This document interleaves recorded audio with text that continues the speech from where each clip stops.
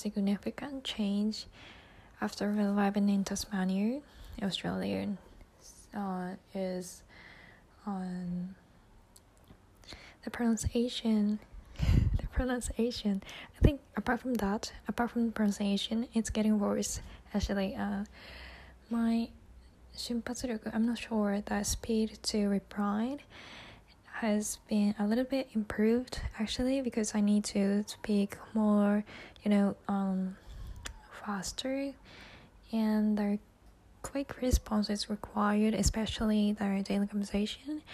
But now I feel like I'm always feel like I'm speaking really, really with narrow vocabulary. So it's one of my really on bothersome point. And I want to talk with my friend from all over the world. Like, I'm living with 3 Canadian girls and also 1 local girl and 1 German girl, but actually I'm prone to hesitate to speak with them. So I always feel like I'm not really those kind of person in Japan, back to Japan, because I'm in here, I'm really just showing the hesitation and cannot join the talk spontaneously, and I'm not really positive kind of feeling I have in here. So I'm a bit I'm not sure it's kind of culture shock or something, but I don't think this is culture shock stuff, because it's not culture, it's just the problem with my English. So what I want to say in this record is my pronunciation has obviously improved because of that. I need to reply quickly, and I've got plenty.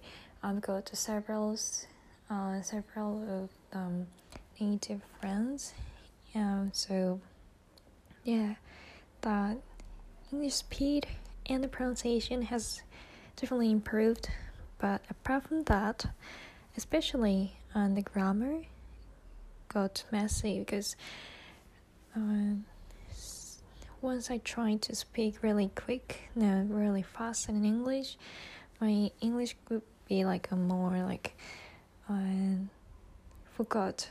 forgets about other point. So it's really messy, and I'm not only just vocabulary range of vocabulary, and also the scope of the topic is scarce. I always I want to talk about this stuff, a specific topic. I have a specific topic, but I cannot explain that specific thing, because as I said before, I don't have enough vocabulary, so narrow vocab, and I cannot count the word, especially people in here speak so fast, not only just in here I think, but they speak so fast, so it's really difficult for me to catch the word, and I feel always what what but people around me is really nice. I know people around me are really nice, so I'm really happy and glad to see those kind of nice people. I like my roommate and I like my friend, especially, of course. But so I'm really happy to be here, but yeah, the biggest neck point is my English. So to improve my English, I'm trying to watch the YouTube or listen to podcasts in English, and to get the how can I say to remember the whole sentence, like 3 minutes script or something, and choose the script, choose the video or recordings, and then try to listen without any subtitles, and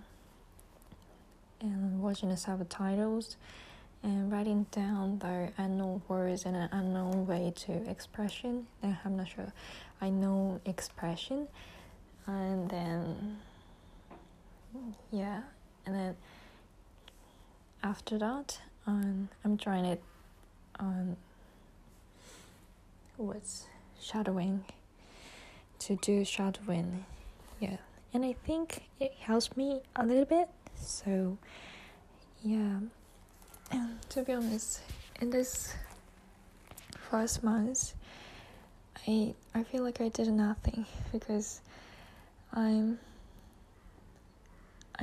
at first I need to adapt this environment, an unknown country, so I cannot think any other stuff.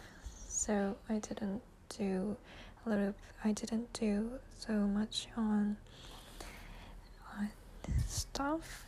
So I feel like it's really hard part of my life. But anyway, I will be more like try to speak English. So